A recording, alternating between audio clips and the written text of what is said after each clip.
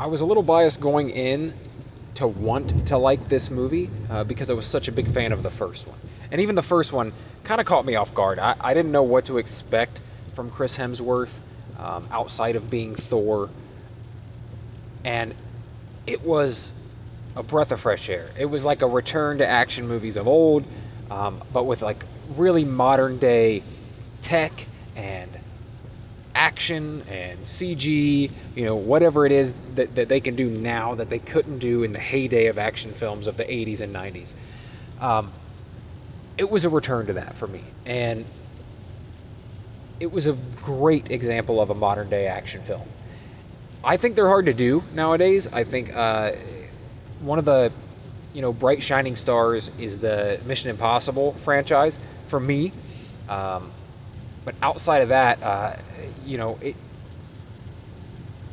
there's not that many great action movies anymore. These Extraction films, though, like I said, breath of fresh air. The second film did not disappoint.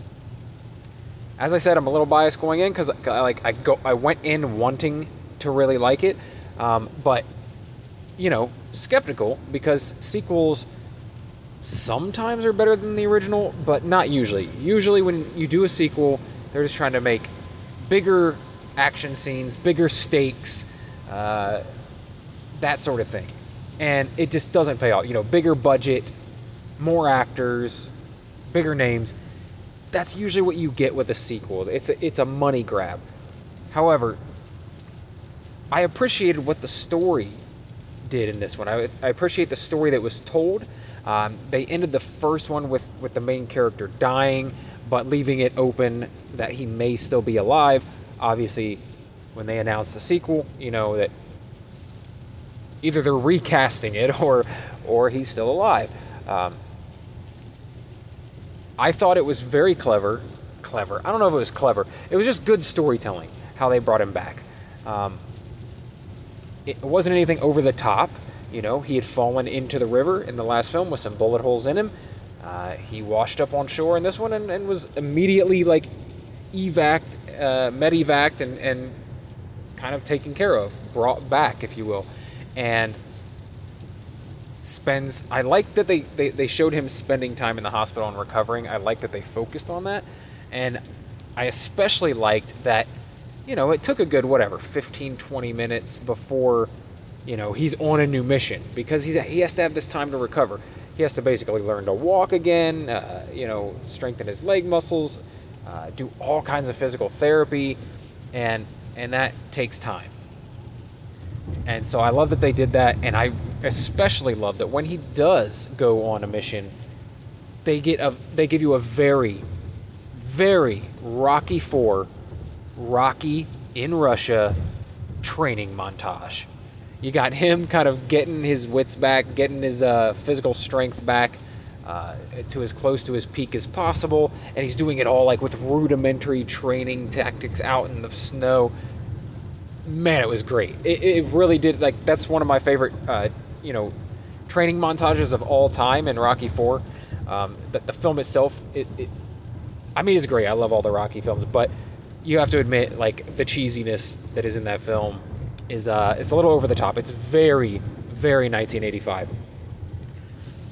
But it worked really well in this film, and I just love that they included that. And they had to be, paying homage to that when making this scene. How do you make a winter training montage without knowing that you're invoking Rocky IV?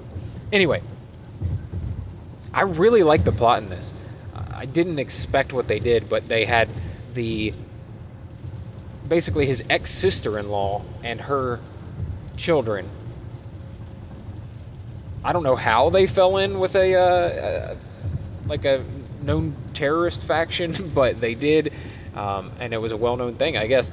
And her ex-husband or husband had basically taken her and her kids prisoner, claiming it was for their safety, and put them inside of a prison on this big compound, which was surrounded by enemies of this faction. It was a pretty nutso situation. And in the trailer, I remember thinking there was this scene where he's like fighting off people in like a town square, like person after person, which turned out to be a fantastic fight sequence, and more than just a fight sequence, but like a lot of stuff happens in that sequence. Turned out to be really fantastic, but it was not a town square. It was like a prison yard, a common area in a prison yard, and it was fucking awesome. Like his hand on fire, what a great touch. Like, I don't think I've ever seen that in an action film. But he's like beating the hell out of guys while his arm is aflame. That was just badass. Anyway, I love the story. I love how they have the conflicted son who is like torn between being loyal to his father and uncle and the whole whatever terrorist faction, and his loyalty to his mom and, you know, his ex-uncle-in-law, which I'm guessing he's never met. But it adds an extra kind of dynamic to the film that I really enjoyed. And I thought that bringing Chris Hemsworth, his character, what's his name, Rake, back together with his ex-wife, not back together, but having him meet back up with his ex-wife after all this kind of illusion in the first film and throughout this film, to the fact that he lost a son years ago and obviously kind of abandoned his wife at the time because he couldn't handle. There was just a lot of heart. There was a lot of, especially if you were a parent, it hits harder, especially when it has something to do with the death of a child, of your child. So there was like extra stakes for this, for him in this, where, you know, he had lost a child. He knows what it's like to lose a child, and not only is he saving his ex-wife's sister, but her children and her son, who is around the same age that his son would have been had he lived. And there's some great stuff between them, and really great stuff when the ex-wife and the main character meet back up for the first time. It's like a palpable tension. It was some good, emotional stuff. And I enjoyed that. Obviously, I enjoyed all the action in this. Top-notch action from, blowing helicopters out of the sky to fighting on top of trains. Just fantastic stuff, but still just grounded enough to almost be believable. All that, obviously, the action is fantastic in this. But like I said, the serious beats, the heartfelt stuff, it really hit home, especially for me, and I think it'll translate well to other people as well, especially anyone with kids. But it also made me a little sad because, if you don't know this, Chris Hemsworth has announced that he will be stepping away from acting. I don't know if this will be temporary or if this is for good, but he has discovered that he has certain genes that make him very probable to end up with a degenerative brain disorder later in life, Alzheimer's or dementia, some sort of dementia, and he has decided that he's going to step away from acting and spend as much quality time with his family, with his sound mind, as humanly possible. And God, you've got to respect the hell out of that, because this is a guy arguably in the peak of his attractiveness, a peak or close to peak of his celebrity, and I'm sure can fish a major payday in for just about any role. And on top of that, this showcased,